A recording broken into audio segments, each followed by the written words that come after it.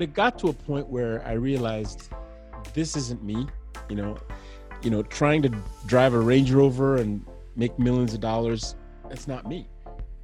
And I after doing those things is when you realize that's not you. But before you get some of those things, you're like, I'm still fighting. So I woke up one day and realized I'm not happy. In fact, I'm miserable at this job. And so I'm going to go find who I really am. And that's why I went out into the world of online marketing and started writing books. And so I've finally written the book, and I'm in the phase of my life where I'm using all of my God-given gifts to help other people, as opposed to just chasing after money.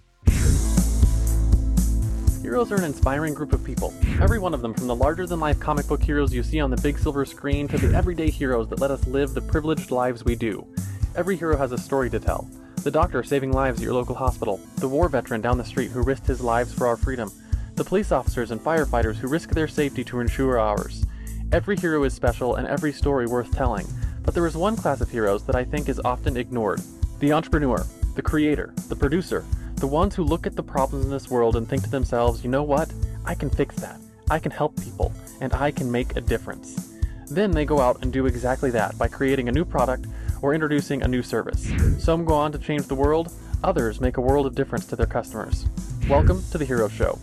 Join us as we pull back the masks of the world's finest heropreneurs and learn the secrets to their powers, their success, and their influence, so you can use those secrets to attract more sales, make more money, and experience more freedom in your business.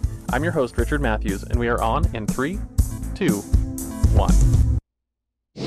Hello and welcome back to The Hero Show. My name is Richard Matthews and I am live on the line with Dr. Pelé. Are you there, Dr. Pelé?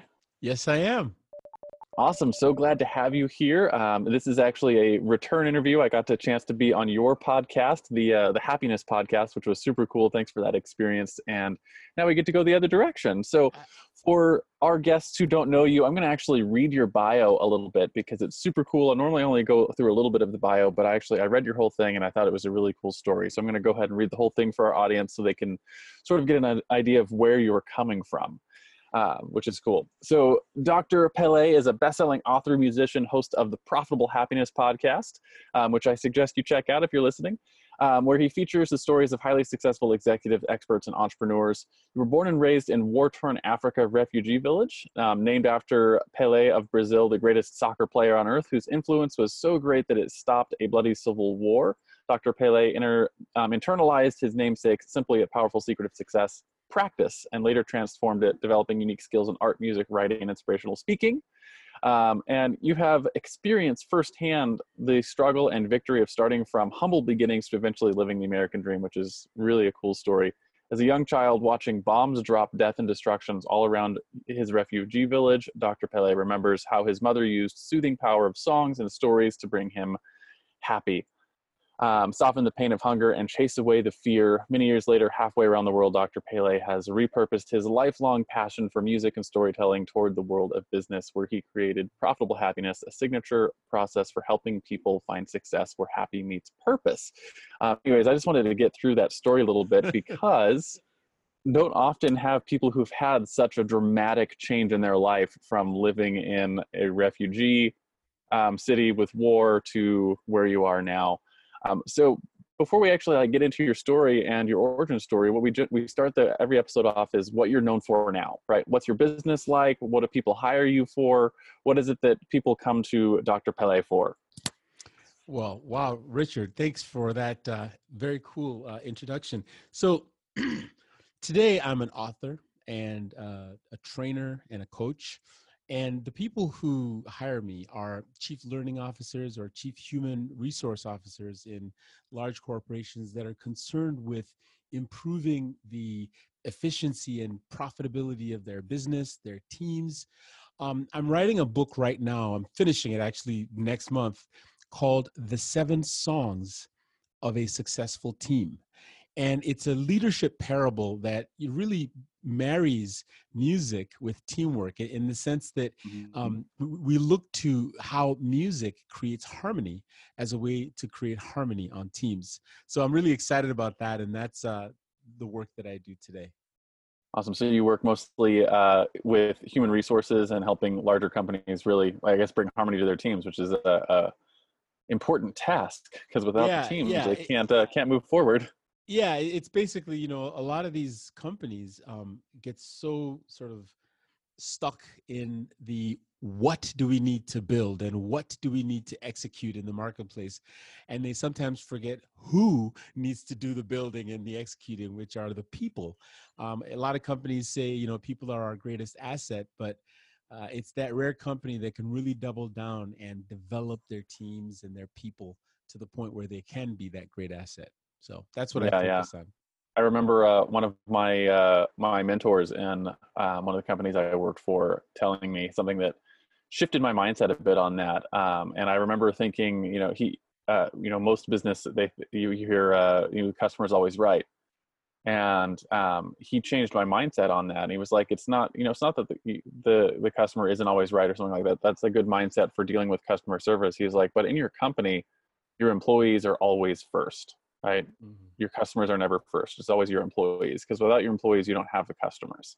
Exactly. And so he taught me how how they managed and dealt with their employees, was all the way down to like they made sure they had if nothing else, they had 6 months worth of payroll in the bank, Yep. right? Because if nothing else is going on, they're going to make sure their employees get paid before anything else happens.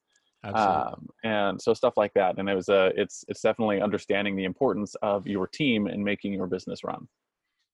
Absolutely. Cool. So I want to get into your story a little bit and talk about it, right? So we call this the origin story, right? Every hero has their origin story. It's where you started to realize that you were different, that maybe you had superpowers and maybe you could use them to help other people. Where did you start to develop or discover the value you can bring to this world? How did this entrepreneurial journey start for you? Well, I got to tell you, just yesterday, I turned on CNN and I saw a story that said Pele, the greatest soccer player on earth, is depressed and reclusive. His son said that he's depressed and reclusive because he's old and has a lot of pain, and he's really struggling. He's about 79 years old, almost 80 years old now. And it was just such a sad thing for me to read. But, reading a few of the paragraphs, I found something I never knew about him. Apparently, the greatest soccer player on earth, Pele, he was asked what he really loves to do and what he would have been if he hadn't been Pele, the great soccer player. And he said he Hmm. would have been a musician. That's That's what I cool. am, right? Yeah. He said he would have been he plays guitar and he would have been a singer songwriter. And I'm like, oh my gosh, I never knew this. But the reason I tell you that story is because, you know, when those bombs were falling in Africa, actually in Biafra, it was a civil war between Nigeria and a breakaway country called Biafra. And for 3 years, millions of people were dying and children were starving and we were hopeless. We were living in refugee camps. But during that same time, my father, who was a great soccer fan, great lover of the great Pele, who had just won two World Cup, victories. Yeah. My father decided that his method of sort of predicting my future for me was to call me Pele, to call me, to name me after this great man. And I have never been able to play soccer. If you put me on a football field, I'm going to score in the wrong direction. I'm just warning you right now. Okay. That's how bad it is. But when you give a child a name like that, Pele, it's like calling your son Michael Jordan. Okay. Yeah. That's that's a tough one. So I've lived a lifetime literally in which I was never going to be that which my name said I was, which is the greatest at this or that. So Hmm. for some reason, it pushed me into really being very good at whatever else I did. So I'm an artist. I have been, I am a musician. I'm a songwriter. I've had Billboard charting songs, EMI records, major record labels. For anyone who's from the 90s, I produced a guy called Alexander O'Neill, who's one of the people responsible for the Minneapolis sound next to Prince and Jimmy Jam and Terry Lewis. So, I mean, I've done some big things in music. Of course, I'm an educator. I have a PhD in organization and management. And so I've done the whole vice president of human resources thing and vice president of training thing. So I've been lucky to do all of these things. And I always take them to the nth degree, because excellence is the only goal that I understand for whatever reason. And it started from being named after someone that I could never, ever be as good at. So I feel blessed that my father did that, because he himself was a PhD, and he gave me a really high bar to try to attain in my life. So that's So why. it worked then, right? He gave you a bar, set it really high, and you've lived up to it. Well, but not as a soccer player. And so that's why Just I not as a was, soccer player. yeah, that's why I was so happy. Well, Pele's getting old, but it was just such a mystery to me, a powerful revelation that he is a lifelong musician who wishes he could have been a singer-songwriter, musical star, or something like that. That's It's really cool. amazing. Yeah. So when did you make the transition from doing singing and songwriting and working in the big corporations as the HR director, stuff like that, to being an entrepreneur where you're on your own and running your own business? Well, this is probably close to a decade ago now, right? We're talking 9, 10 years ago. But I had already done the music production thing. I had already tried that, and then I went and got the PhD thing, and then I was doing the corporate thing. But it got to a point where I realized this isn't me. You know, trying to drive a Range Rover and make millions of dollars, that's not me.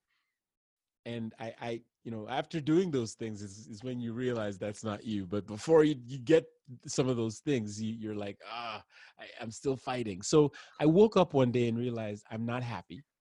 In fact, I'm miserable at this job. And so I'm going to go find who I really am. And that's why I went out into the world of online marketing and started writing books. And every book I've ever written is really me capturing the problem I'm trying to solve in my life. And I go do the research and write the book. So 5 books later, actually this is my 6th book, I finally found myself, and who I am, not surprisingly, is a musician and a trainer. I'm an educator and a musician. And so I've finally written the book, and I'm in the phase of my life where I'm using all of my God-given gifts to help other people, as opposed to just chasing after money. That's really an awesome place to be. I know like a lot of people never get there. So just someone who's been to that point in your life where you're like, I'm actually using my gifts the way that I feel like they're supposed to be. What is that like for people who are on that journey and not there yet? Right? Give just some hope. Yeah. No, I hear you, Richard. It's a really good question. So one thing I can say is, let me just build some empathy into this. I have been there in terms of, waking up on Monday morning and not wanting to go to work, Yeah. because that cubicle they've got you in is killing you. Or, maybe working so hard and maybe getting a new client and just realizing I don't even like what I do. So all of those things, in my opinion, based on my life learned lessons, all of those things come from not having found alignment between who you really are, right? Like your personality, your strengths, your skills, your interests, who you really are, and the things you do in the world. And so many of us are stuck in taking pieces of who we are and being forced to go do these things in the world because somebody's going to give us a salary. I mean, think about it. It takes only an hour sitting in front of a few people at a very good, interview, right? It takes maybe an hour and a nice little piece of paper that says you're a great person to possibly go from making $0 today to making $150,000 tomorrow. Yeah. That's the big, I don't want to call it a scam, but that's how easy they make it look.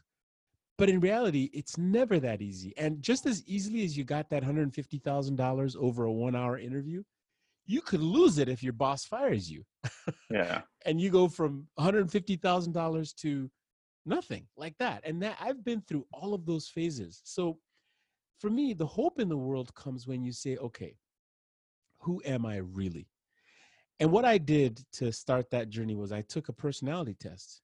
Um, it's actually called a Berkman for anybody who's into that kind of stuff. And it's funny, this personality test showed that on a scale of all of my interests, the number one interest was music. And Yeah. so here I am. The data is telling me that I need to be doing something involving music. The next one was literature, so storytelling, writing books. Yeah. The Yeah. next one was persuasion, and the only one I was sort of using back then was persuasion, because I was in marketing or something like that. But you know, basically the data was telling me that you will never be happy until you do what you love, right? Until you, and look, I want to be careful not to tell people follow your passion blindly. You know, a lot of people say this follow your passion thing. And I actually don't believe it quite that way. What you have to do is follow the part of your passion that makes sense in helping other people. So if you're not helping other people, if you're just following your passion, you might not get where you want to go, but it's when you help people with your passion that you get where you want to go. The more people you help, the more success you find. So the hope I would share, Richard, back to your question, the hope I would share is do some research into yourself. Like, who are you really? Like when you wake up in the morning, what is the best and most powerful vision of yourself that you see? And then just go after that thing with everything you've got, and then make sure that as you go after that thing, you're helping people along the way, because it doesn't you don't get where you're going by helping only yourself. So that's kind of what I've discovered. That's a fantastic answer. I love it. And just to further your point on the whole passion discussion, because I think we have a great disservice happening in the entrepreneurial space where people are saying just go out and follow your passion. Yeah. And it's one of those, it's such a contrite thing that people don't always know what it means, and they don't know where passion comes from. And passion is not it's not an origin, right? Passion is something that is developed. And I believe very, very strongly that mastery is what creates passion, Mm. right? So the better you get at something, the more mastery you have over it, the more passionate you become about those things. And you can develop passion by developing skills. And to your point, when you are providing value to someone, that's generally be coming from a skill set you've developed over the years. So I think it's a valuable discussion to start looking at, okay, what are the things you're passionate about, and realizing what are the skill sets that empower that passion, and then how do you use those skill sets to help other people. Absolutely. Absolutely. And another thing that I think I would add to what you've just said is tell yourself a different story. Tell yourself a different story than the one that's being told to you right now by two people, the world and yourself. So the world is telling you, oh, you're not rich enough, or you're not this or that enough. It's like the world is putting you down, and then yourself is putting you down even more. Yeah. Stop all of the stories that are being told to you and create a new story. So what I did, and I actually wrote a book about it called The Story of You. What I did was I created a brand new story for myself. And I actually learned this by giving speeches at Toastmasters. I was a regional champion of Toastmasters for a while in Minnesota many years ago. And one of the things they help you do is they teach you to have a stump speech, like the speech you would give in the elevator or somewhere else. Create a story about yourself. So I did, and the story I created about myself had to do with that war in Biafra, the Civil Hmm. War, and it had to do with a very simple and powerful thing that happened to me. And here's what it is: when my mother, or rather, when the bombs were falling and we were all running and afraid and skinny and afraid of dying every day, my mother did the most amazing thing. She would sing to me. She Yeah. would sing songs about food, and magically I have this vivid recollection because I know all the songs she used to sing. I still sing them today. I have friends who know those songs because I've always sang those songs. But those songs gave me the food that I needed. It gave me the happiness that I needed. And I learned from that experience that in life, you don't become successful first and then hope to be happy.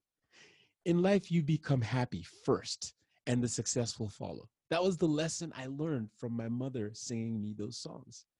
And so I read, even though I was in the midst of being told by the world that I got to go out and make a lot of money and copy everybody else and be something else, I stuck to my little story that said, hey, there's something called happiness that can be profitable, as opposed to we all got to go make the money first and then maybe we become happy. No, no, let's start from happy, right?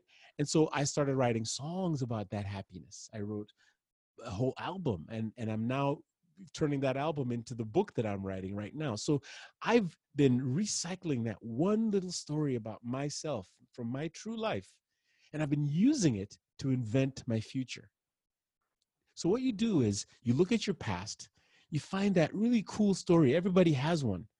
That is your defining moment, the thing that just made you who you are. And you take a lesson from that and you use it to redesign your present and design your future.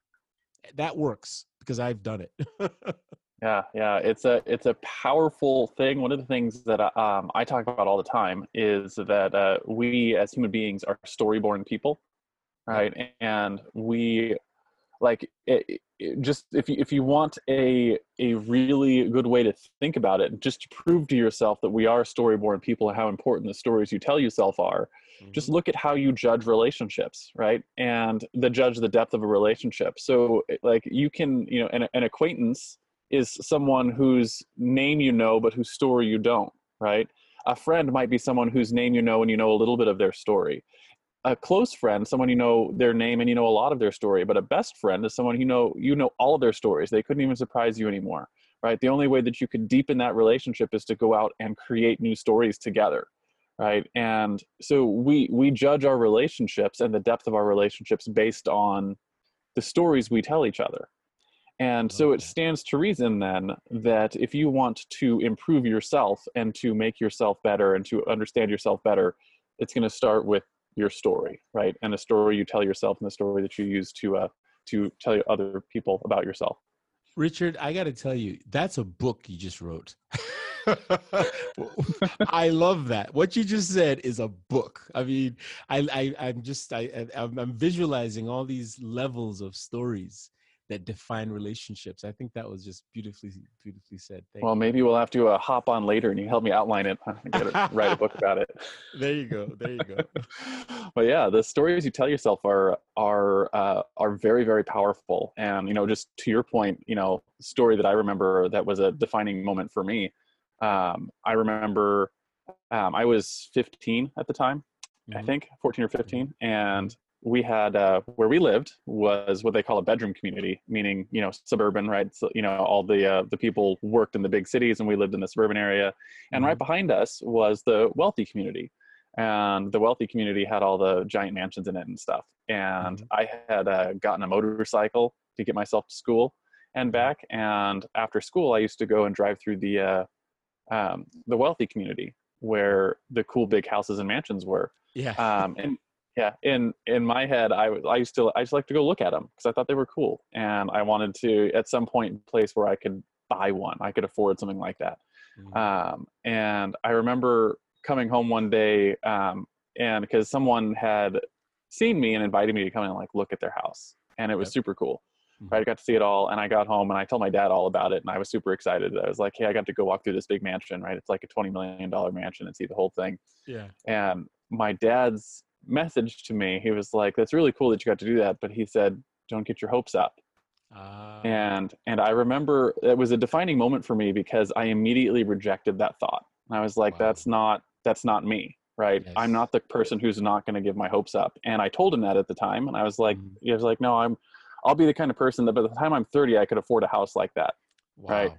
It took me till I was 34 to be able to get to that point. But if you didn't have that goal, you wouldn't even be there at all, right? Yeah. And so it was a story that I told myself. I was like, and I'm not the kind of person who gives up hope, right? I Yeah. will have hope in the face of, of other things. So it's a story that I've told myself for a long time. That you can achieve whatever you want, right? Yeah. If you have the hope and the drive to do it. Yeah, no, I have a story, a parable that I've told myself. I basically invented this, and it's been my story. In addition to the other one that I just told you, here's another one. And the reason I'm remembering it is it sounds very similar to what you said. So I have this parable that I tell about two people who were very young, and they grew up right next to a hill. Hmm. And at the top of this hill was a beautiful mansion, and it had always been their dream to play music inside that mansion and to live in that mansion. But of course, we all know that it takes a lot of money to buy that house in the mansion. And so as these two people grew up, they made different decisions. One of them decided, you know what, I'm going to take my guitar and I'm going to go I'm going to climb this hill and sit at the foot of that house, and I'm just going to play my guitar on the street, come what may. We'll see what happens. The other guy made a different decision. He decided to uh, go down into the valley and become very rich. He was going to go to Harvard. He was going to meet all the right people and just become very successful financially. His idea was, when I get all that money, I'm going to come back and buy that house. And the other guy's idea was, well, I'm just going to play in front of the house and maybe somehow I'll get into that house. Well, 30 years go by. Guess what happens? Well, what happens is that the guy who went to the valley to become very rich did not become very rich, because you know what? Life happens. We don't always get Yeah. what we think we're going to get, right? And the guy who went up to play right in front of the house also did not become rich just by playing in front of the house. But when they met again, something interesting happened. The person who lived in that house saw the guy playing outside and said, I love your music. Come on in and play. That's the story. Because who's the other guy didn't know how to play music anymore. He had spent 30 years trying to make money. But the Yeah. guy who kept to his dream at least made it possible to be discovered, and the rest is history. So, you know, I have always played music, never left it. You know, you can see my guitar right there. And 20 years ago, maybe I wanted to be a music star, but nope, didn't make that. But I kept playing my music. And now here I am integrating music into a new book that is not, it's a novel idea, this idea of borrowing harmony from music to create better teamwork. That's not really been done. I'm so Yeah. like passionate and proud of it. And the only reason it could be possible is because I kept the dream Stuck to your alive. dream. Yeah. Stuck to your dream. Cool. So I want to talk a little bit about your superpowers, right? And I love the framing for this, right? So superpowers are what you do or build or offer this world that helps solve this problem for people, right? Things that you use to help slay the world's villains. But what I want you to, the way I want to frame it is, you probably have a number of skills, right? You've already mentioned music and teaching and persuasion, other things. The skill that I'm looking for is the thing that empowers the rest of them. The common thread that you see that sort of holds up and supports all of the skills that you have. What would you think that superpower is Wow. for you? Interesting. So, I wonder if it's my superpower or the superpower of those who have supported me, or a combination thereof. I know that there have been times in my life where I lost everything. And if it weren't for my mother when I was very young, as I've talked about, or my wife, who is my wife now of 17 years still, and some really good friends in the world. So I almost wonder if relationships aren't that one thing that we all have to have as a superpower, because if we rely only on ourselves, it's going to be rough. But if I were to boil it down to something I've done, I would say that I've been lucky to be able to do what I call hard, HARD, get through Hmm. life, even though it's HARD. A lot of people say that life is hard. I prefer to say that life is HARD, how adversity reveals destiny. Okay. Nice. HARD. Now, what I've been able to do is, whenever something goes wrong in my life, I seem to have the ability of holding it very tight, holding on to that adversity and allowing it to reveal my destiny. And so, why am I writing a book about how music helps people become happy and profitable at work? Well, it goes all the way back to my first adversity. And I've done that every single stage. Look, I had a boss once. I was, big shot at some company, I got fired from a $180,000 job. Next day, I'm making $0. And my boss said to me, Pelé, here's your problem. You are bad at patience, loyalty, and teamwork. Basically, I'm not good on his team. He gave me a list, and I hugged that adversity so tightly, and that became my next book. The story of you. How you can just use your past story to overcome what everybody says is wrong about you and make it a good thing. So I think if anyone out there is listening and wants to know how they themselves can be or have their superpower, as you say it, is look for your adversity. Look for everything that's ever gone wrong in your life. And I want to bet you and guarantee you that if you look hard enough, on the flip side of that adversity is your destiny. You just have to ask those questions. Absolutely. It's looking at one of the things that I believe pretty strongly is that your story, the reason it's valuable is because not necessarily because of the things you've gone through, but because of the perspective you develop because of those things, right? Your person, your story is valuable to other people because you get to bring with it your perspective, and that perspective is unique, and that perspective is powerful, and that perspective can help other people when you share it, right? And to your point with your story. Absolutely. That's it. Awesome. So I'm going to talk a little bit about fatal flaws, right? So fatal flaws are things that have held you back from growing your business the way that you want to, right? Just like Superman has his kryptonite, or Batman's not actually a superhero, it's just really dedicated ninja guy, right? Yeah. You're something that you've struggled with, but more importantly, how have you been dealing with that fatal flaw for people who suffer from something similar in their life or their business and growing it? Yeah. Wow. You really ask great questions, Richard. I just want to let you know that. Um, my fatal flaw would have to be I'm a do-it-yourselfer, DIY. I've been blessed with a lot of skills. I mean, I do everything from website building to um, software programming, online marketing on LinkedIn, programming bots, all kinds of stuff. And it's like, I have not been the best builder of teams, delegating.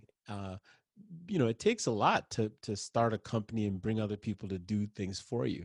So I always default to just doing it myself because it's easier and I can get things done. And I know that that's held me back, but I'm okay with that because at the end of the day, I have to write my book. Okay. I have to say, okay, who am I really? There's some things you got to do yourself. But Yeah. if I get to the point where I can begin to delegate, I will do that very well now because I know that's been a problem of mine. Even, I think that's the best way I can say it is that relying too much on myself and my own skills versus building networks of other people who can do things for me, that has not served me well. I've been too much an artist and a doer of my own art. Yeah, that's a thing that I suffered with for same basic problem, right, for 9 years in my business, Yeah. and it was just this last year that I made a major shift Mm-hmm. and started hiring people, and the changeover for me was changing the question that I was asking myself, right? And you actually said something just a second ago that was basically, it frames the question that I was asking myself all the time. It's like I have a task sitting in front of me, Mm-hmm. and the question that I would ask myself all the time was, does it make more sense for me to do that task or to hire someone else to do that task? Mm. And in my head, the way that conversation goes is, if I hire someone else, I have to train them, I have to find them, I have to hire them, I have to train them, I have to get them to do the task, we have to go back and forth, there's going to be problems, eventually it'll get done, Yeah. we'll have to go back and forth with it. And if I just did it myself, I don't have any of that upfront time, I can just get it done. So from a speed of money standpoint, the answer to the question was always do it myself, Yep. right? And so the problem I realized was that I was asking myself a poor question, right? The question I was asking is, should I do this myself or should I hire someone? Mm-hmm. And that question got me a poor answer, and it kept me poorer. Yeah. Right. So started shifting the question that I was asking myself. And what I did, for me anyways, was I was like, I hired someone for part-time, right? I paid for 20 hours of their time, and I did that every week. And he's actually my first employee, my VA. He's a great Mm-hmm. guy. He'll be listening to this. I could not survive my business without him. Mm-hmm. But anyways, what that did was it changed the question, right? So in my head, the question became, how can I take this task? What tasks can I take off of my plate and put on his, right? Because I've already paid for his time. Yeah. And that question is a completely different question, and it changes the answers you're getting. And in the next 3 months, I tripled my revenue, right? Yeah. Because started changing the question, framing it differently for myself, and you get different results. Yeah. Yeah. No, absolutely. And actually, I'm on that journey of, reinvention right now, as I've mentioned already, and I'm already seeing the fruit of asking different questions. You know, Mm, um, for a while, my question was, how much money can I make? And how much success can I acquire for myself? But I switched that. Um, Part of it is because the online marketing world is brutal. Um, you, yeah, it you is. might you might be an expert at this widget today. Trust me, you can sell it today, but by tomorrow, everybody's going to know what that thing is, and they're going to be selling it and claiming they've made $1 million just like you did. It's a fast moving thing. So I started saying to myself, what can I bring to the world that is truly unique? And for anyone listening, the most unique thing is you. You know, how can you bring yourself to the world? Because nobody can copy that. And you don't have to copy anything to be yourself. So I started saying, okay, I'm going to bring what I truly am. And that's why I went back to my story, back to the music, back to the training, Yeah. and combined them. And then, of course, the question is, well, how can I help people with this unique thing that is truly mine that nobody can ever take away from me? So that's changed my Yeah. life. Yeah. And right, you ask yourself better questions, you get better answers, right? And you Yeah. start Mm-hmm. start Yeah. driving towards more important things. Yeah. So I want to talk a little bit about your common enemy, right? Every hero has the enemy, the things they fight against all the time, right? Mm-hmm. And so in the context of your business, which is you're helping bigger companies work with teams in HR, Yeah. right? What if you had a magic wand that you could just sort of wave and remove a mindset or something that is holding your clients back from getting really great results that you Mm-hmm. run into all the time, right? You find yourself repeating yourself and talking about this all the time. What would that one thing that you constantly fight against with your customer base be? Yeah, I don't know if it's the customer themselves that has this problem, but it's just the noise in the marketplace. I Okay. would say that the number one problem is the noise in the marketplace. And going back to what I actually just said, um, you know, the technologies that we have today, the social platforms, they are so powerful that you can do. Everybody now has the tools to get their message out at the same time. I mean, my biggest analogy for this is that in my lifetime alone, I've experienced music make that shift of technologies. There was a time when you couldn't do a demonstration record. It's called a demo. You couldn't make a Mm-hmm. song without going into a huge multi-track studio where like the board is as big as like the whole room, and Yeah. you'd pay hundreds of dollars per hour, just to get this little tape done. And then you send that to record labels, and of course they all say no, and then you start over. And Yeah. that was the music industry back then. But just a few years have gone by, and the technology is such that on my iPhone here, I have GarageBand that is more powerful than $100,000 studio just a few years ago on my little iPhone here. Yeah. And Yeah. It's insane. yeah, and so if you think about it, everybody has tools, so everybody's making noise. Everybody can look. You go on YouTube and type guitar player. Oh my gosh, the talent that you're gonna see is off the chain. I mean, back in the day, if you were looking for a guitar player, it'd be hard to find one. It's like, where can I go to Yeah. find somebody who's talented at something? Go to YouTube, and anything you want, there's someone who can do that thing so well, it's ridiculous. So that's the Yeah. new landscape of competition that we're in. And in this competitive, scenario, trying to talk to a customer is like trying to shout above the crowd. And it's almost impossible to do that, right? Especially when what you're selling is something that everybody else is selling, right? And so the challenge for all of us and for me has been, how do I create something so unique that the minute you hear about it, you're going to be hooked, and you're going to want to hear more at the expense of all the noise, on the market. And that's where I came up with this. A friend of mine said, you should just call yourself Dr. Pelé. Before I never thought about it. He said, your brand is Dr. Pelé. This friend has passed away. He's a very dear friend. And, um, you know, he said, you're Dr. Pelé. And so I said, okay, fine. I'm Dr. Pelé. And it has really worked because, people say, why don't you just call yourself Pelé? Why are you, putting the 3 letters in front of your name? I'm like, dude, after you spend $100,000 on your degree, you come tell me that you're not going to use it every chance you get, right? So, Yeah. so I've totally come up with this persona. I wear a hat. I always wear a cool fedora hat.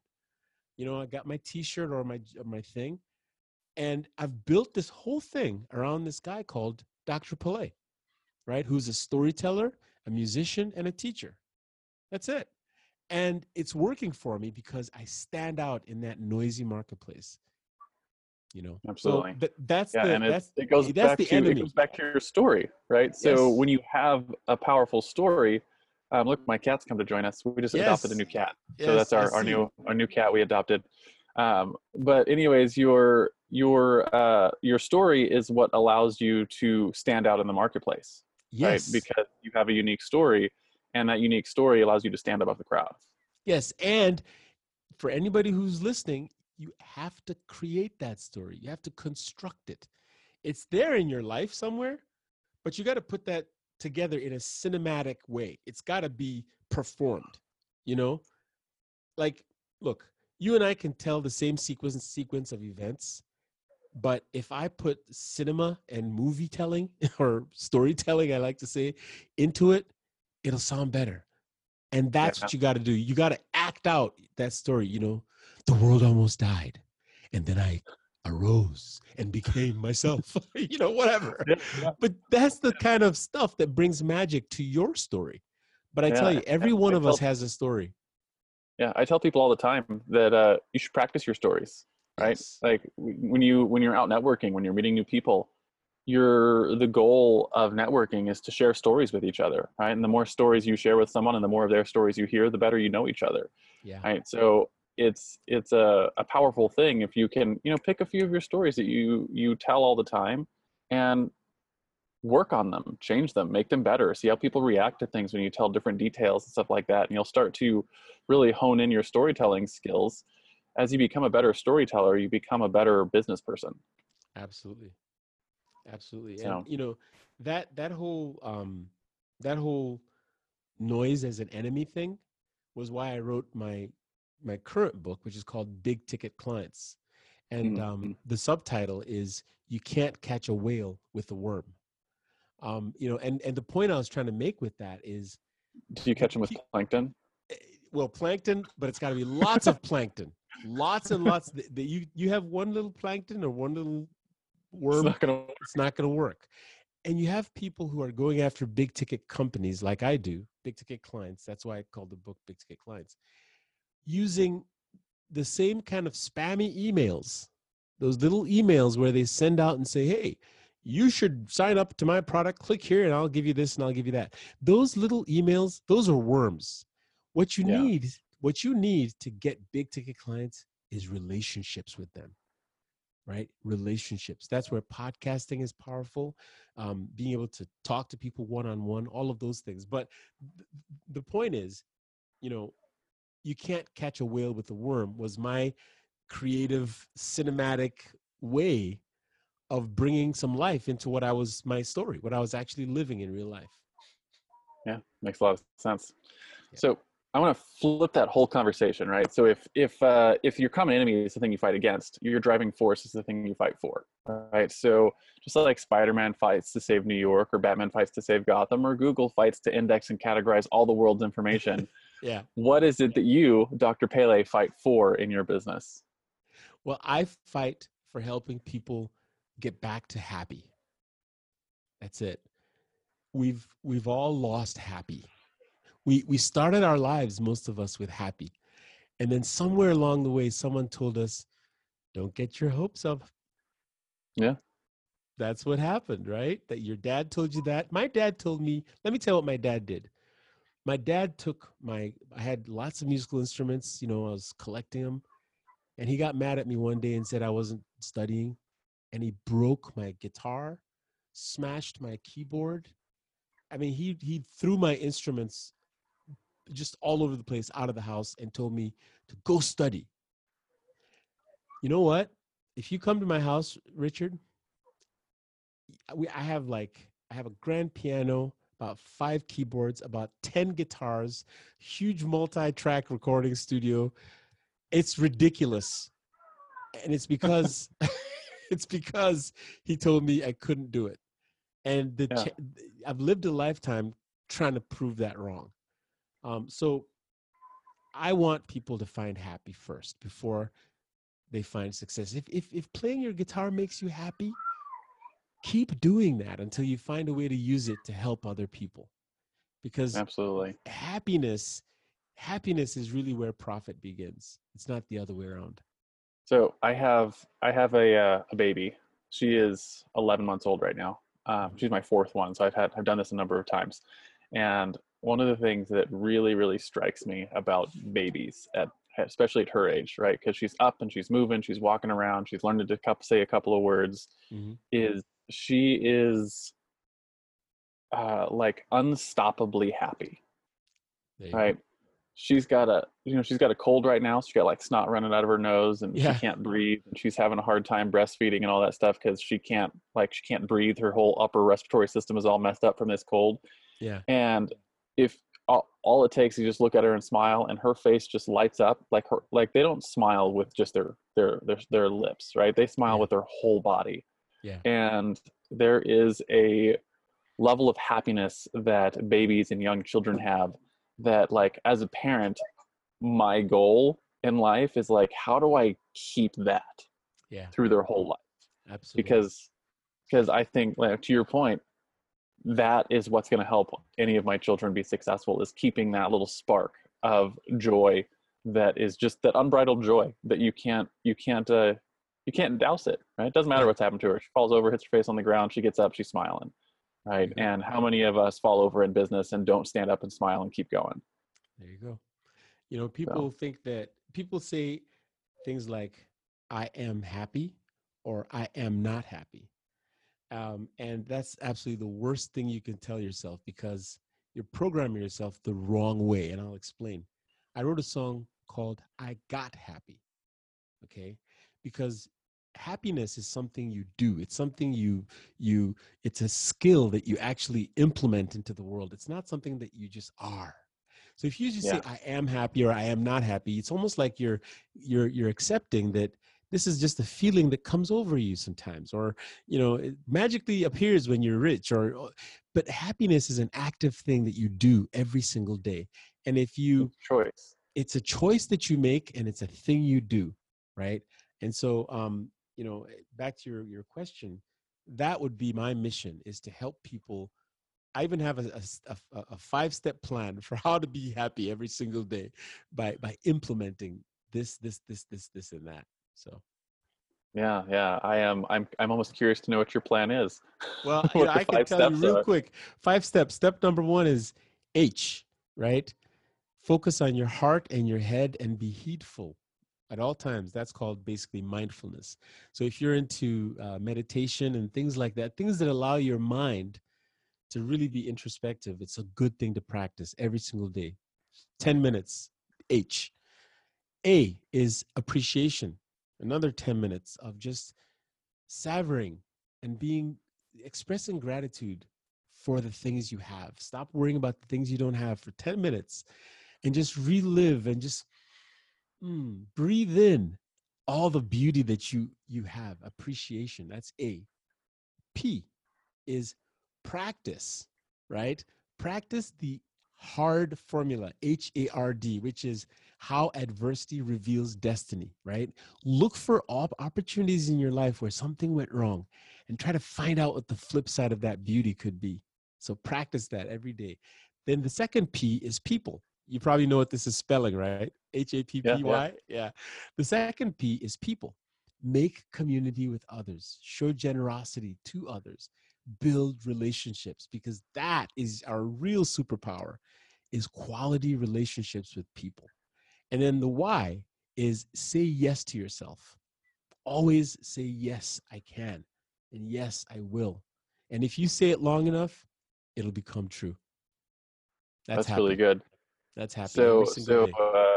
Mark, if you're listening to us, make note of that. Make sure that gets into our show notes. The formula for happiness. I love it. One of the things that I practice is something I call contented ambition. Mm, And I've always looked at um, there seems to be these two camps that in order to be happy, you either need to have condition, you need to be content and not have ambition, mm-hmm. or you need to have something you're fighting for. You need to have ambition. It's like never the twain shall meet. Yeah.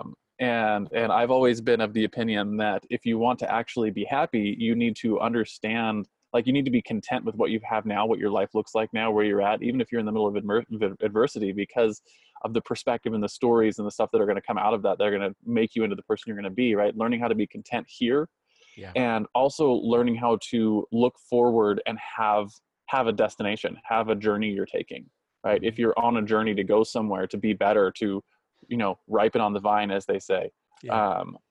then your life will be far more filled with joy than if you either don't have a place you're going, you're not going anywhere, or if you're not content with your area. So um, I always practice and preach contented ambition. I love that. That's powerful. I hope so. Hope it's helped me at least. But yeah, I love the happy formula. I'm gonna write that down and stick it up somewhere. Yeah, Teach my and kids. and just go ahead and share it. It's going to be in a book coming up soon. So just tell them Dr. Pelé sent you. Yeah, absolutely. So I wanted to get in and talk a little bit about some practical things for growing your business, right? We call this your hero's tool belt, right? Just like, maybe you got a big magical hammer like Thor, or a bulletproof vest like your neighborhood police officer, or maybe you got a cool belt with all sorts of cool things like Batman, right? Hmm. Or maybe you just really love how Evernote helps you organize your thoughts. What are some of the practical tools you use every day in your business that you couldn't manage either your client relationships, your marketing, or the stuff that you do on a daily basis, you just couldn't live without today? You have Yeah. one or two of those tools that pop into mind immediately. You're like, yep, couldn't live without this. Yeah, I have five. Exactly Five. five. Yeah, and it has an acronym too. You'll notice that I do a lot of that. Yeah, lots of Uh, acronyms. in my last book, Big Ticket Clients, I used this particular process. Now, every time I open my computer, every single day, as you said, um, my folders are arranged in this STORY, right? And the STORY. So, for example, I'm looking at my folders right now. Inside of the S is where I put all information that relates to strangers, right? This is how I run my business, right? Okay. STORY. So inside my strangers, folder, I have, emails and all my stuff that I sent to them, my Facebook marketing, my LinkedIn marketing, all the automations I'm using, my websites, the things that strangers connect with. They don't know me, I don't know them. And I have Mhm. to, those things that I do, they have to have a certain psychology behind them, right?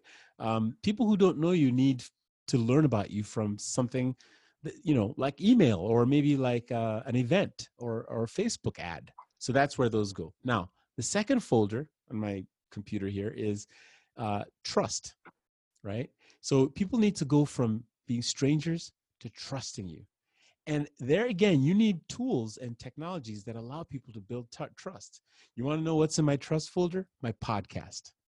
Yeah. Because when people show up and they first hear about me through a book or something, or whatever the strangers phase was, when they get into the trust phase, they watch you talk and they see you, that grows the trust, even though you don't see them in person. So I, instead of calling it content marketing, I call it building trust using podcasts. That's my podcasts are my go-to methodology for content marketing and building trust. Then my third folder is called the offer folder. So that's STO, right? So inside my Yeah. offer folder, I have all my presentations, right? So I have a webinar that I've built. It's a 40-minute webinar, just like everybody else's. But I talk about my story, my stuff, and what I'm selling. I have sales letters. I have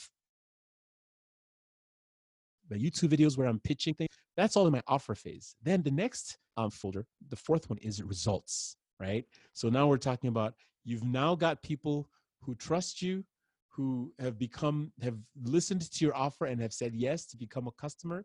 And now all my methodologies for making my customers successful is in my results folder. So I've got clients folder, I've got a partners folder, projects folder in there. And then the Y, the very last one, STORY, is my referrals. It's all about how do I get people to tell the story of me, right? You, right? They're telling the Yeah. story of you in the marketplace. So I have testimonials, I have my referral partners, all the videos I've done, all the websites that I've built that are about telling my story to new customers. So that's my cycle. Strangers who trust me, to whom I show an offer, who some of them say, yes, I'll be a client. So I give them a result. And then I get those people to go back out and tell my story, the story of you. So Okay. I feel like that needs to be a book too. Do you have a that book is a for that book. one? That book is called Big Ticket Clients. You can't catch a whale with a worm. It's already out. It's on Amazon. In fact, it was a There you number one go. Amazon bestseller. So I'm very proud of that book. But right there, I can't live without it. And the way I do that is I actually force it. It's right here on my It's in my folder list. It's not just something I teach. I organize my life in those 5 buckets because that's what I do every day.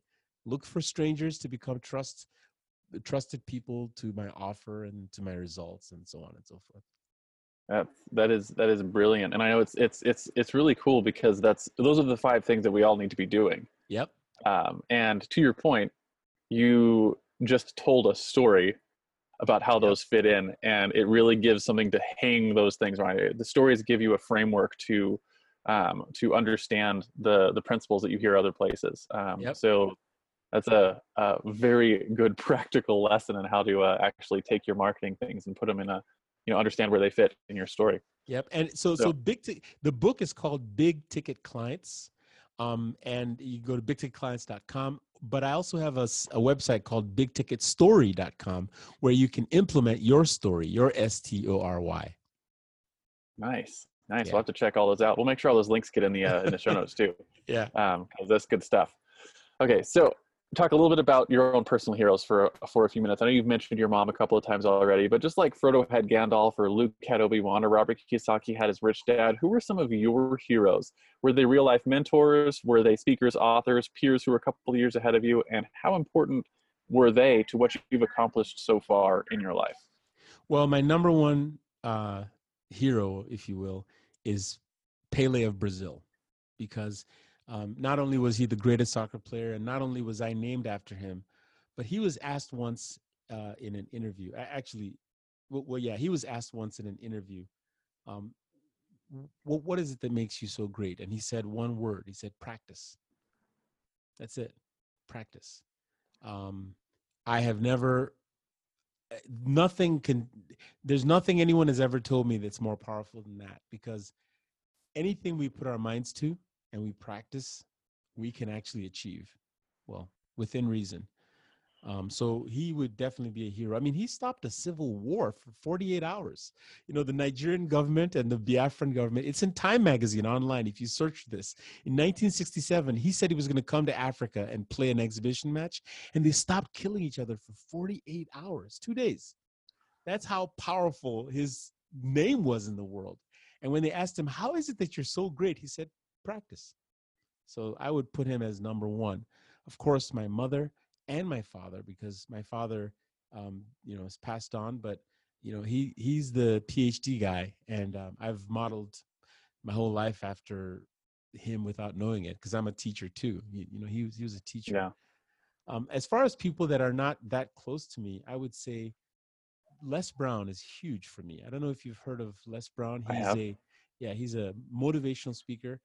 I met him. He hired me to be his marketing consultant guy, and I have to say I worked under greatness. Another guy is the late Dennis Green of the Minnesota Vikings. He came into my life and bought me my first recording studio in the '90s. Myself and a partner, he literally spent like $50,000, built us a studio, and he really liked it. He loved music and he invested in us. So those are the people I would count who've really made a big deal in my life, or been a big deal in my life. Yeah, absolutely. And it's interesting how, like, every time we have someone on to and do these interviews, the answer is always so different, right? And you realize how important, there's certain relationships you don't realize how much they're going to impact your life.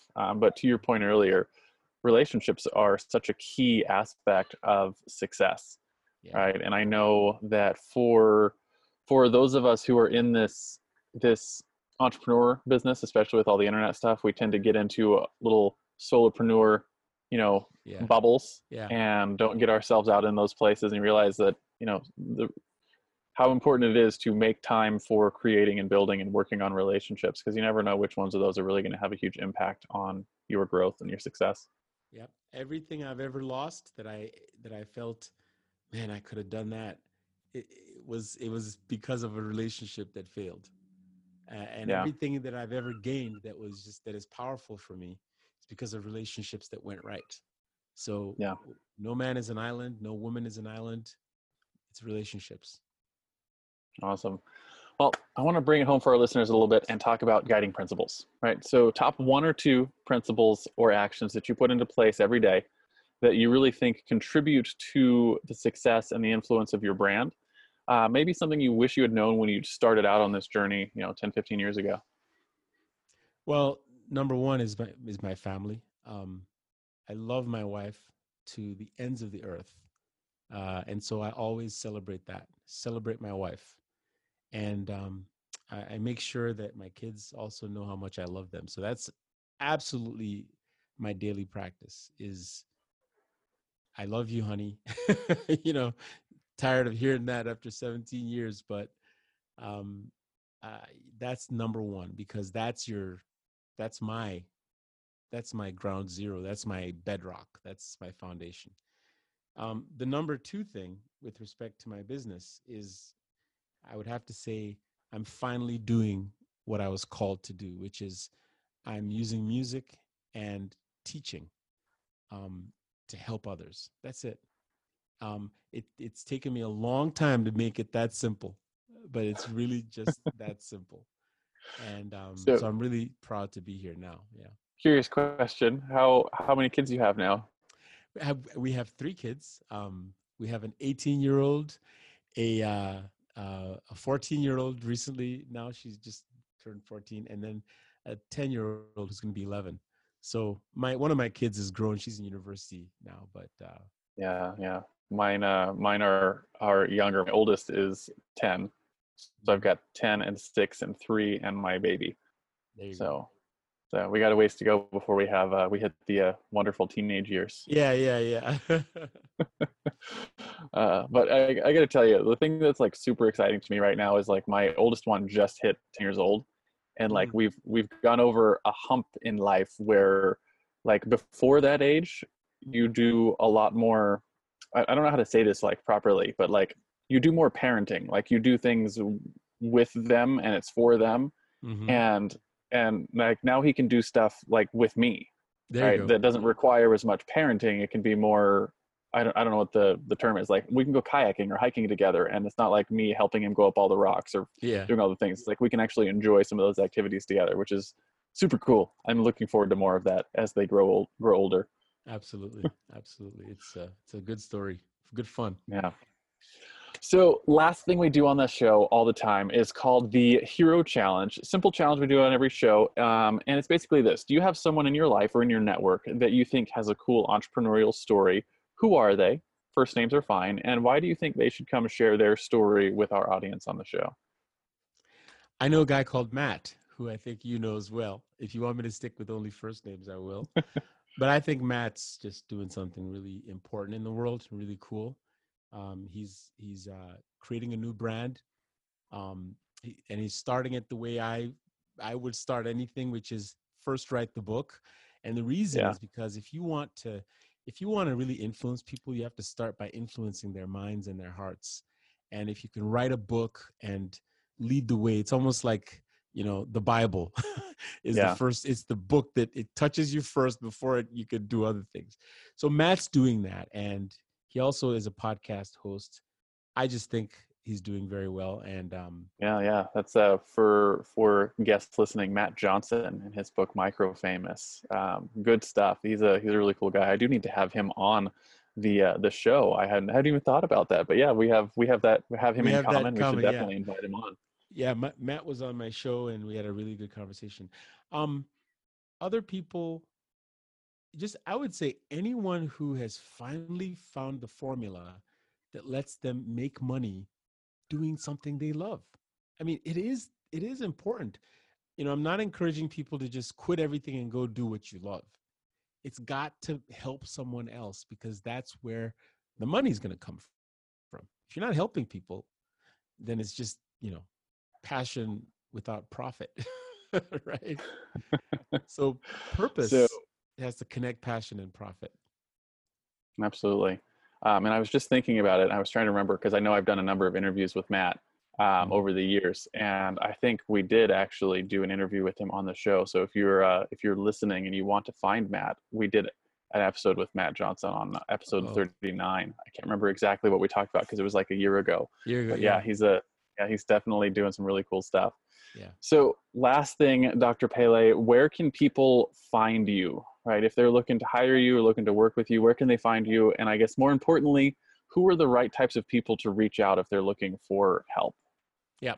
Okay. So first of all, if you are in a company and you are in a role such as chief learning officer or chief human resources officer, or you're a business unit leader, and it's your responsibility to make sure that your teams are effective and people actually implement what they learn from all this team training stuff that everybody goes to, leadership training, then you would be the right candidate, if you will, for a conversation with me about how we can use what I call music-based training, which is scientifically validated. Neuroscience is really powerful stuff that can really help people learn how to be better team players and successful, profitable team players. So the best way to reach me is my website, drpele.com, and that's simply drpele.com.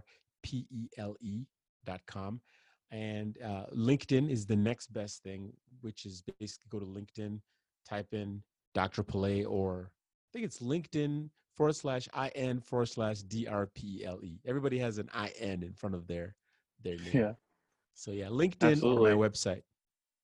Yeah. So if you're one of those people, if you have a team and or you're responsible for a team in your organization, definitely take the chance to reach out to Dr. Pele. This is a second time I've gotten the chance to talk to him, and he's blown me away every time I've gotten the chance to Oh, speak with same him. here, So Richard. Same here. yeah, so I definitely encourage you to reach out if you're in that position, and learn from him. Right, I think you could absolutely make an impact in your business, and I know how important to him that ripple effect is of him bringing value and seeing your business bring value to your customers. So last thing here, thank you so much for coming on the show. Really appreciate it. Do you have any final words of wisdom for our audience before we hit that little stop record button? I would say, if you can, listen to Richard. He's a good man. That's the last word for me. Is I always enjoy talking with you, Richard. Thank you so much for having me on. You're welcome. Thank you very much.